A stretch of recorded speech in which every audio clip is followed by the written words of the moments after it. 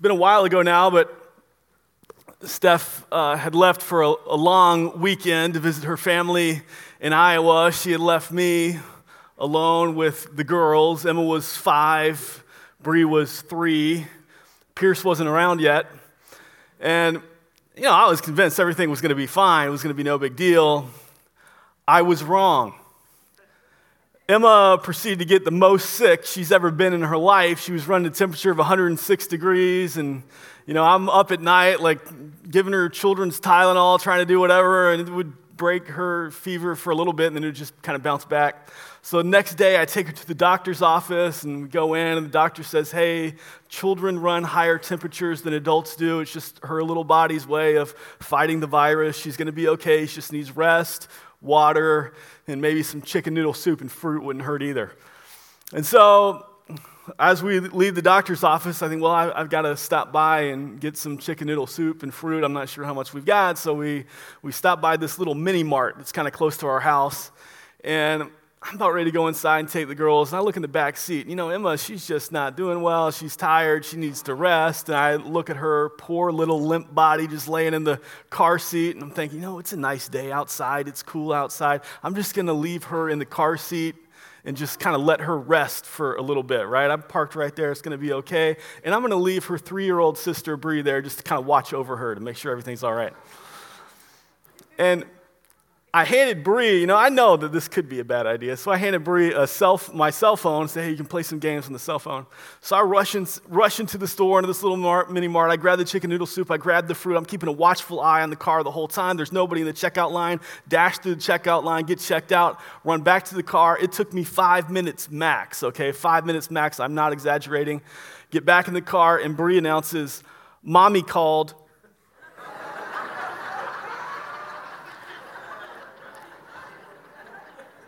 Busted. I'm telling you, you don't get out of that one, guys. I'm just telling you.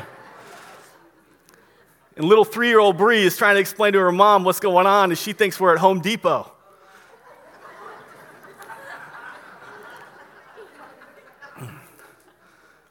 The good thing, as a result of that whole ordeal, Steph has vowed not to leave us again until the kids are 18, so.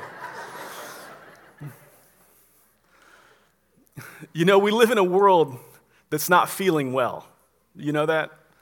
A world whose priorities are all upside down, all out of whack, and it'd be easy to go through and just look at the value system and the priorities of our world, and we can all name places and examples of where that exists. And it would be nice if it was just culture who had her value systems all confused. But honestly, my priorities get out of whack sometimes too. And I bet, if you're honest, that you would say that sometimes your priorities get confused as well. We're entering into football season, right? And maybe you're just on pins and needles hoping perhaps that maybe, just maybe, the Skins can win the Super Bowl this year, right? Maybe you've already lost hope. I don't know.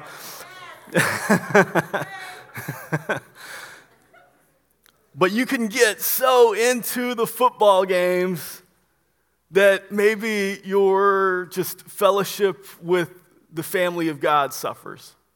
You can get so committed to excellence at your workplace, success, whatever that may look like, that your relationship with your family suffers. You can get so committed, so into works of service and even serving the body of Christ and so into that the Great Commission to go and make disciples suffers.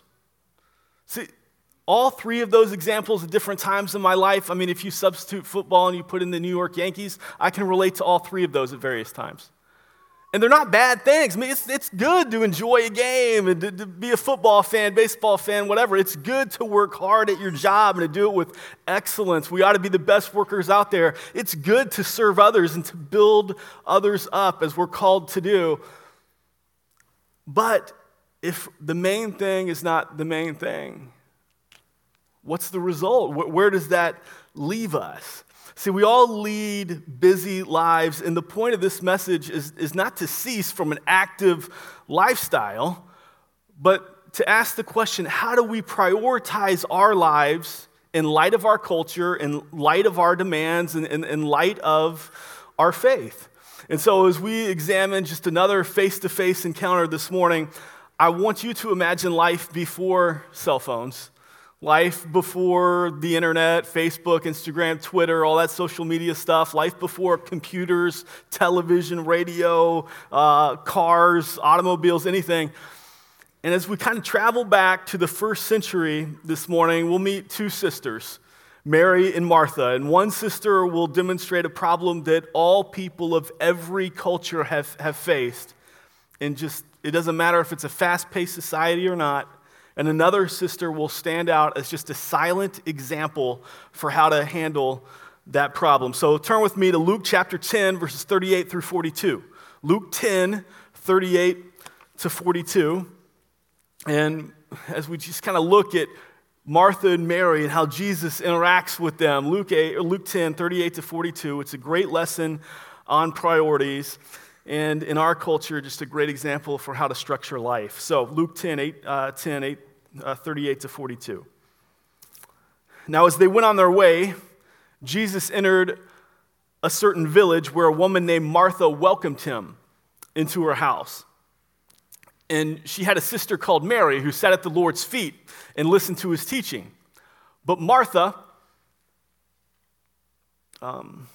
Sorry, I lost my place. But Martha was distracted with all the preparation she had to make, so she came up to him and said, "Lord, don't you care that my sister has left me to do all the work alone? Tell her to help me." But the Lord answered her, "Martha, Martha, you are worried and troubled about many things, but one thing is needed. Mary has chosen the best part. It will not be taken away from her." So to enter back into this scenario, into this scene, you have to understand Jesus' popularity at this point is widespread. And here he is coming to Martha's house. I mean, don't you imagine? She's elated. She goes out, she welcomes him, she can't wait. She greets him, she welcomes him in. And I imagine shortly thereafter, she kind of looks around and perhaps her house just looks lived in. Right? It's not suitable at this moment to really be showcased to her Savior, not ready to be presented to her Lord. Maybe she thinks, okay, what food do I have available? How am I going to serve him something to eat? And she realizes she's got to make something. I have to have something to serve my Savior. And I imagine after her welcome, that this quick welcome kind of goes away, that the needs of the moment just kind of quickly take hold. Right? She looks around and she becomes busy, tidying things up, preparing something to eat, some kind of delicious meal. And in the midst of her busyness, she notices her sister, Mary. And there's Mary. She's just sitting there. She's not doing anything. She's just sitting there. And maybe she thinks, okay, I'll give Mary a moment. And then surely she will notice and she will get up to help me. Maybe she thought, if I just went to Mary right now, it could start like a fight in front of our guests. This wouldn't be good. I'm just going to give her a moment. And then the moment passes, and I'm sure her blood just begins to boil over. And at that moment, she can't even go to her sister. She just goes straight to Jesus. Says, "Lord, don't you care? Mary's making me do all of it. You got to tell her to help me." See, we read those words, and they almost sound offensive to us, don't they? I mean, how could Martha talk to Jesus that way? But if we step back, I think we'll notice that we all suffer the same problem as Martha. We can all identify with Martha. We get distracted by things that seem so urgent in life. Distracted by many things that seem so pressing and so necessary and so immediate. We have this problem. It's the same problem Martha had. We get distracted by things that seem urgent to us. I mean, that's Martha's problem. The words of the narrator, Luke, he says it. Martha was distracted with all the preparation she had to make. Jesus said it in his response, that you are worried and troubled about many things. Now, this is first century. This is before the era of technology. Now we've got information just at our fingertips all the time. I mean, we've got opportunities galore. There's always the newest and nicest, the latest and greatest, the new invention we need to get. We can communicate easily with friends and family all around the world. We can basically travel anywhere in the world in the span of a day at most. We live in a culture with more and more and more choices. You got it all kinds of options. And as we've probably all experienced, more and more distractions. More and more things that seem so necessary, seem so urgent. Martha faced it in the first century. okay? And if she had the potential to be troubled and worried about many things, don't you know that we face that temptation too? And so this is one of those stories, one of those passages that we could take a poll this morning. We'd all raise our hands. Yeah, I can identify with Martha. There are times in my life when I feel a lot like Martha. And I want you to see where this problem leads, because sometimes we can just be cutesy about it. You know, oh, yeah, we're busy, whatever, we got this. And we can almost minimize it like it's not that big of a deal. I want you to see where this problem leads, though. Martha, when she first welcomes Jesus, don't you imagine how excited she is? I mean, this is Jesus, the miracle-working Messiah, and he's coming into her home. And I imagine that Martha enjoyed being the hostess. That she was a good hostess, that she was looking forward to preparing a meal and accomplishing these things. But in that moment, as she looks around and realizes everything that has to be done and Mary's not helping, what happens? Her joy is lost. She loses her joy. This is a woman, I'm sure, who enjoyed hosting, likes doing all this thing, likes serving people. But then it becomes a chore for her. No, she enjoyed serving Jesus, but when she realized that Mary was just sitting there, her joy was gone. Just like that, her joy disappears. See, we get distracted by things that seem so immediate, so urgent, so necessary, even things that oftentimes we can enjoy doing. But in that moment, it can rob us of our joy. And that's a problem. Because God has made you and me. He has uniquely designed each one of us, gifted us in a special way that we can play this crucial part in the body of Christ. And you can use your skills and your activities and things that ought to charge your batteries and instead be sucked dry, be robbed of the joy because like Martha, you've got distracted. You become just troubled. It becomes a chore. Why? Because the priorities are out of whack. The reason for why you're doing it now is just a duty, it's just an obligation, it's just, I got to get this done. Rather than, this is life-giving. This is what I enjoy doing. Duty becomes more important than obedience. And that's what's happened to Martha. And we have the same problem. But that's not the extent of the problem. We don't just lose our joy, it gets worse than that. Look at this, it impacts our relationships with others. I mean, think about this for a moment. Whenever you think of Martha in the Bible, I mean, who just goes with Martha? Mary, right? Mary and Martha, they just kind of go together like two peas in a pod. You almost don't think of one without the other. Two sisters, they live together, they appear to be close, loving sisters. Yet Martha gets distracted by things that she thinks is so urgent, so necessary, so immediate. And in that moment, she can't even spit Mary's name out of her mouth. Do you notice that? It's just my sister who's left me alone, my sister who's making me do all this work by myself. It's just my sister. See, we get distracted by urgent things, and then we think that our priorities, what we're doing, is more important than what anybody else is doing. You know, hey, what I have determined is important is the most important. And if you're not doing what I'm doing, your priorities are out of whack. And so that we get judgmental, we start pointing the finger. Hey, you should be doing what I'm doing. You should be helping me out. Why are you just sitting there? There are important things that need to be done here. Tell her to help me. What she's saying, what I'm doing is more important. I'm over here slaving away and she's sitting down. I'm working hard and she's taking a break. I'm serving Jesus and she's not. See, you can justify it, right? Oh, more hands would make lighter work. This is my house. She's my younger sister. She should be pitching in. But it boils over. And two sisters who ought to be united in their appreciation of having just Jesus as their guest are instead at odds because one sister believes that her priorities are more important than the other sisters. And she thinks she's in the right and Mary's in the wrong. So it's not just that the joy's lost. All of a sudden, now, because you get so tied up in what seems most important, now relationships are impacted. But it doesn't end there. We get tied up with what seems urgent, what seems most important, and it doesn't just rob us of our joy. It doesn't just hamper our relationships with others. Look at this. It also hinders our faith.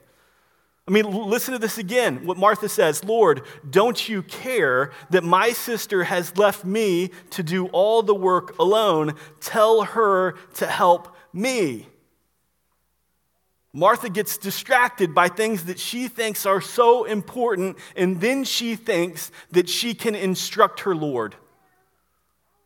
Lord, don't you care? I mean, those words sting. And they sting because we've been there. Because sometimes we think just like Martha. We think, Jesus, I know you do care. I know you care about my circumstances and what's going on in my life, so why are you leaving things this way? When are you going to convict that person? When are you going to change that heart? When are you going to smooth things out here? Lord, don't you care? We might not use the same language, but we can think the same thoughts. See, we can relate, we get distracted, and then we think we know better than God. God, it's time to get up and start moving. Tell her, do something here, God. And in that moment, our faith is hindered.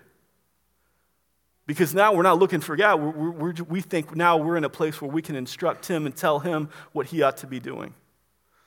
See, we have a problem. It's a big problem. We get distracted by things that seem so important, so necessary, so immediate. And it leads to a loss of joy. It impacts our relationships with others, and it hampers our faith with God. But there's a solution. Look at Mary, Luke 10:39. Martha, sister named Mary, sat at the Lord's feet and listened to what Jesus said. And Jesus would say that Mary has chosen the best part, and it will not be taken from her.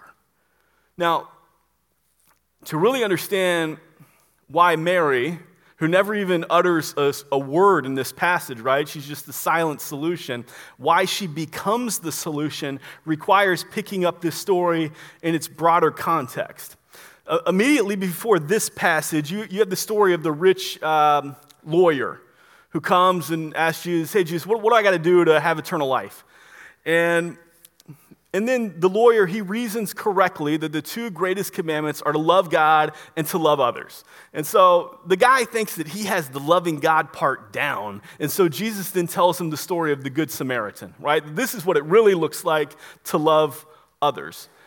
And he hears all that. And if you're reading Luke and you're going through and you're thinking, okay, I can have eternal life by good works, by loving people the way this Good Samaritan loved people, well, then Luke inserts this story of Martha and Mary. Mary, who is just sitting there at Jesus' feet, listening, not doing anything, right? She's just listening, not doing anything. She's not serving anybody. She's just listening. What's the point? See, our problem is we get distracted by stuff that we even think is good. I mean, Martha's doing something good. She's making the house look nice. She's making a meal. She's wanting to serve Jesus. She's serving, right? This is good. But Mary does something that's even better because she's following command number 1. See, if you don't have the vertical right, then the horizontal suffers. See, the lawyer, he thought he had loving God down. He didn't really have that down either. And here's the point that Mary shows us, that we have to make loving God our number 1 priority. That's got to be number 1, that we must love God first. And that's exactly what Mary does.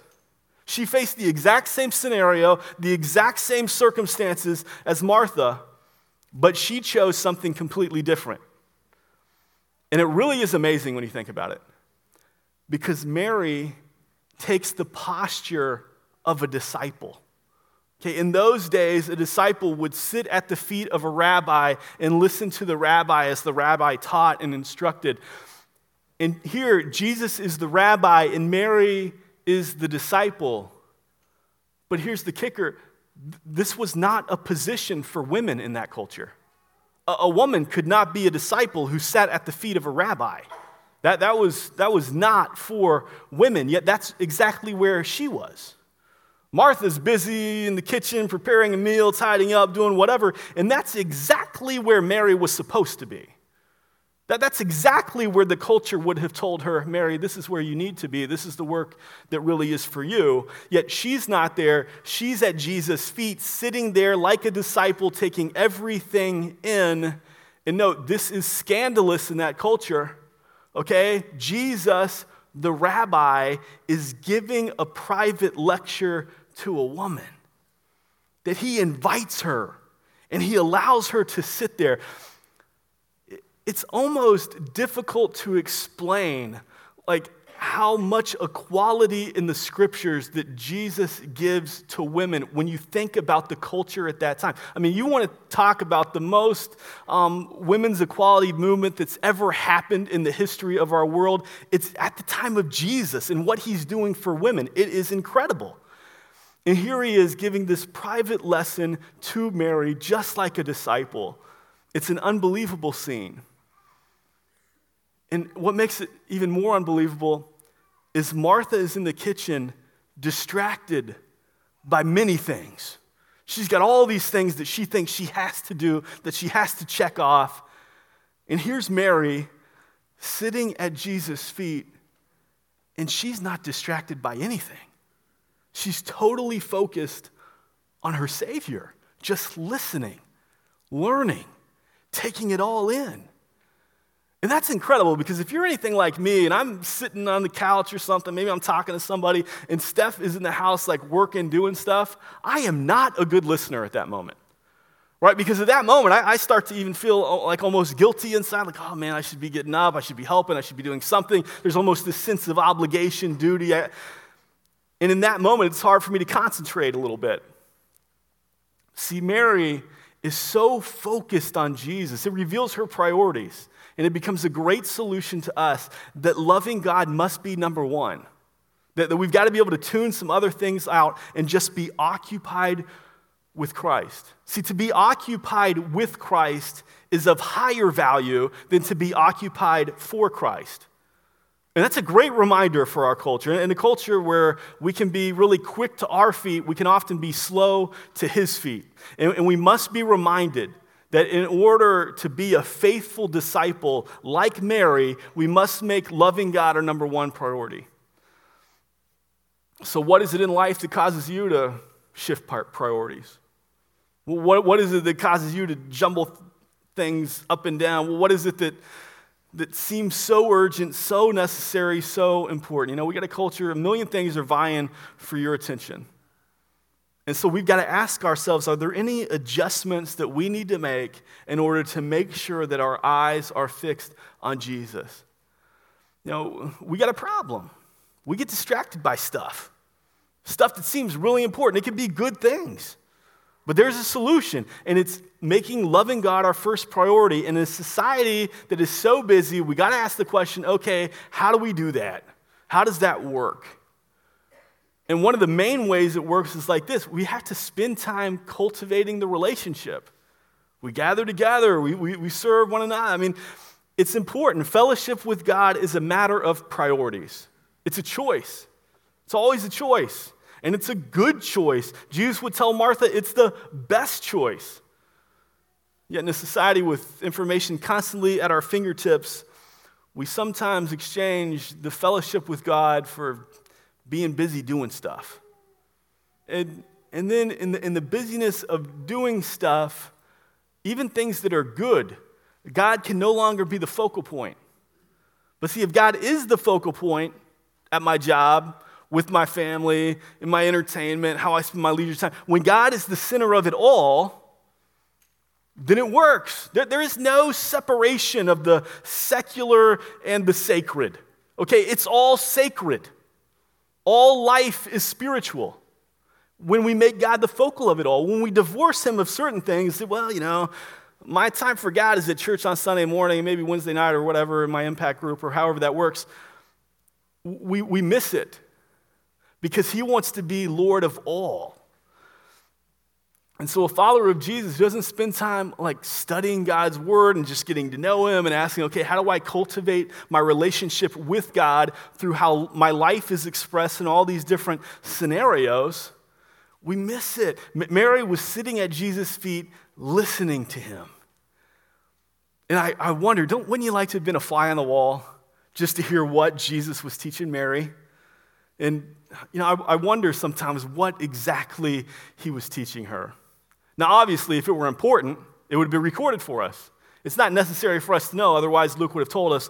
What is important is the question as we kind of draw to the end of this face-to-face series is, what does God have in mind to teach you? What does Jesus want to communicate to you face-to-face? See, it was spoken word to Mary. It's often written word to us. Maybe Jesus would like to take you to Genesis and show you that he is the prophesied seed who will crush the serpent's head. He is the brother betrayed by his kinsman whose betrayal will lead to their deliverance.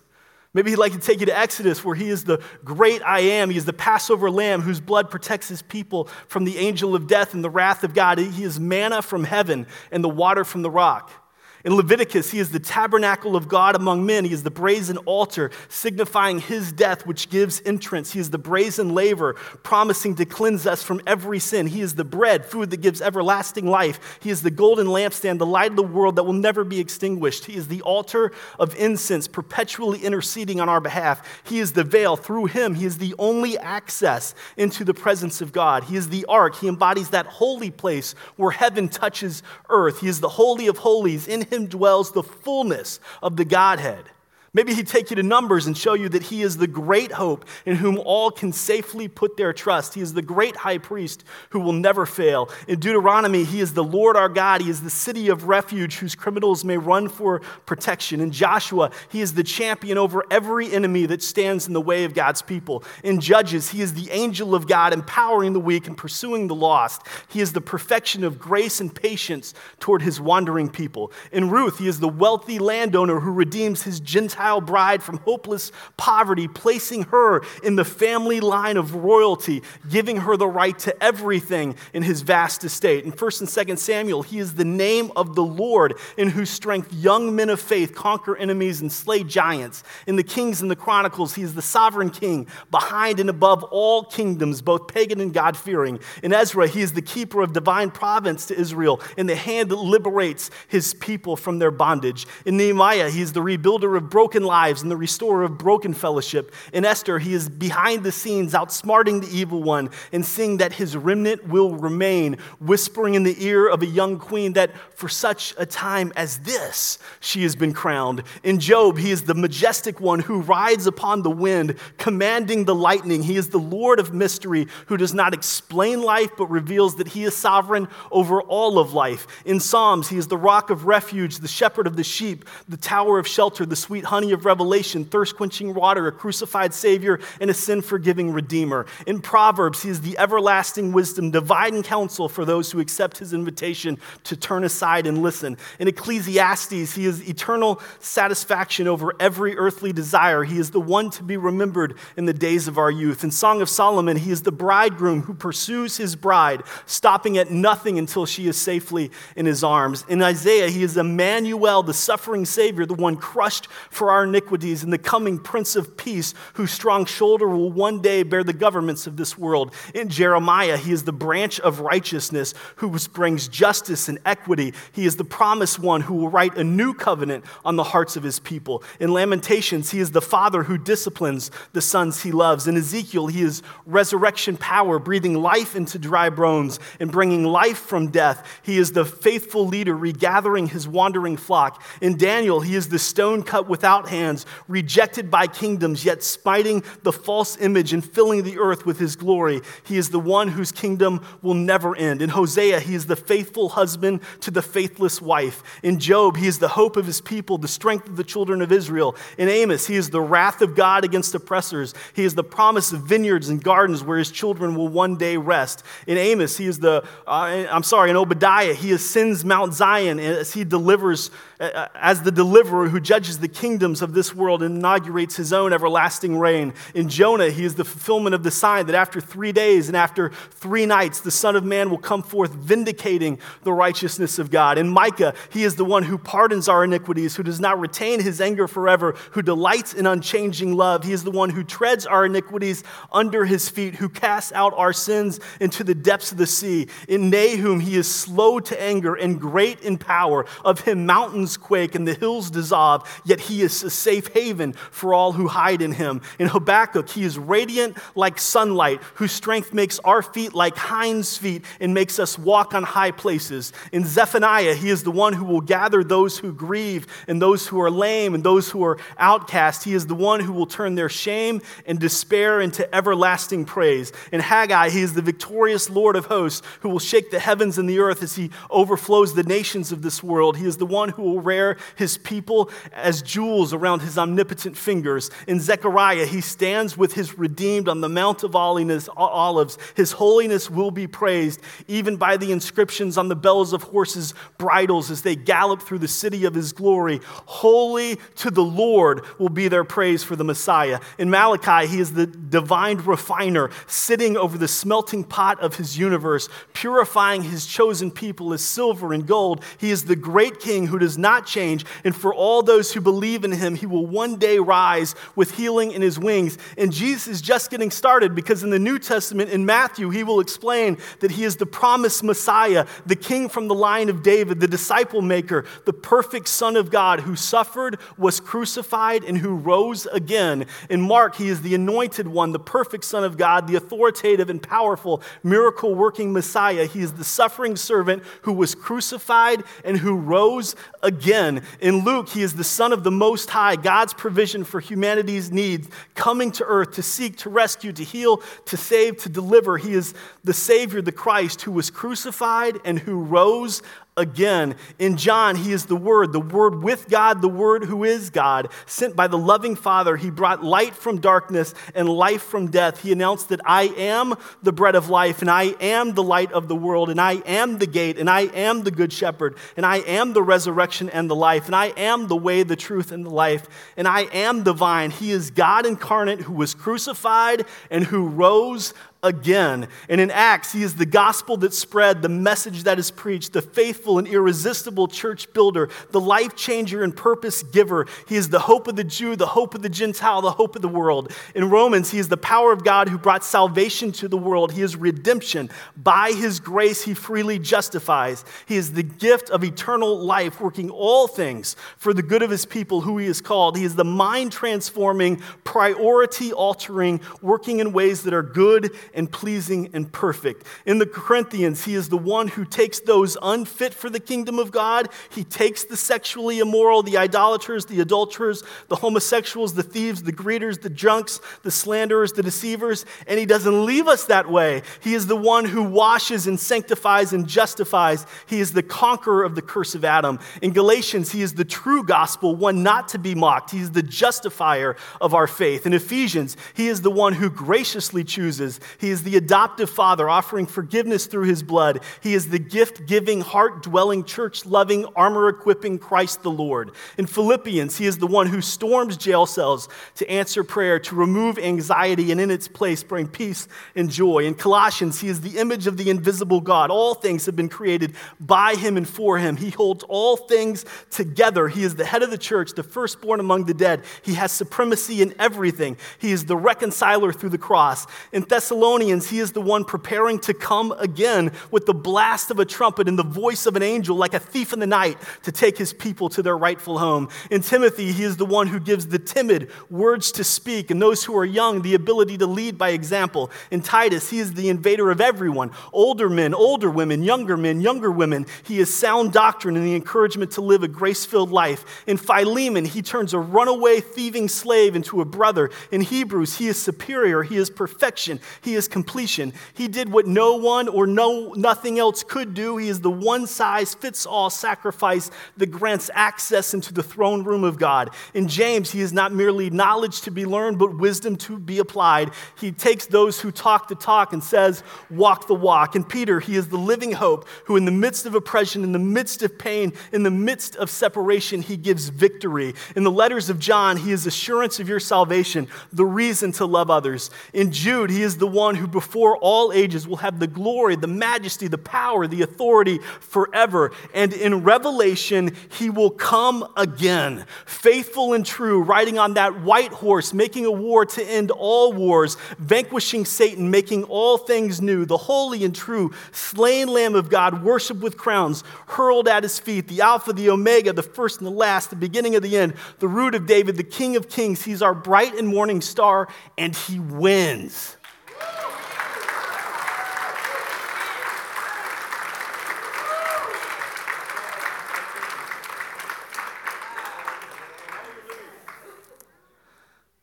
You see, the question is not so much what was Jesus teaching Mary, but what does he have in mind to teach you? Where does he want to take you into his word so that you would encounter him face to face? See, a richness of a relationship with Jesus is not to be missed. And so we've got to rearrange our schedule. We've got to throw our schedule out. We've got to develop a new schedule. Whatever it takes, we have to cultivate that relationship so that we can grow in our knowledge and understanding and our application of living how God has called us to live. When Steph was gone and Emma was sick, I did everything I could to make sure she was well cared for. I barely slept, I stayed up late and just checking on her every few hours and bringing her water and fruit smoothies and chicken noodle soup, whatever I could do to try to make sure that she could get better as quick as possible. And one night, I was up there tucking her into bed and prayed with her at the end of the night and just kind of leaned down close and telling her how much I loved her. And she whispered back, "Daddy, when's Mommy coming home?"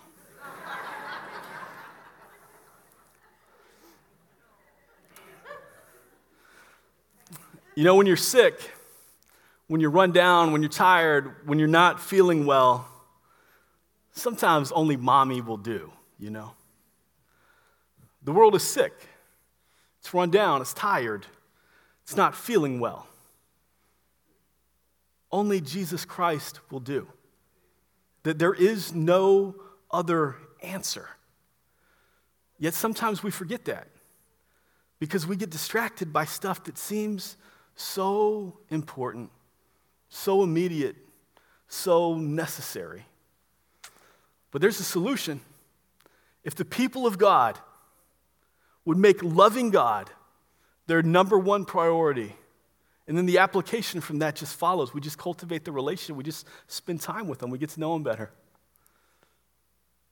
That's it. That's what it's all about. Heavenly Father, we thank you that you desire to spend that time with us. God, as we've gone through just these face-to-face interactions, we just see that you set aside whatever culture says just to spend time with people. Anybody. There's no limit to your access. That you freely give of yourself to all of us. God, forgive us for when we get so distracted by things that seem so important. And in the moment, we forget our need for you. God, you have come and will one day make all things new. All things.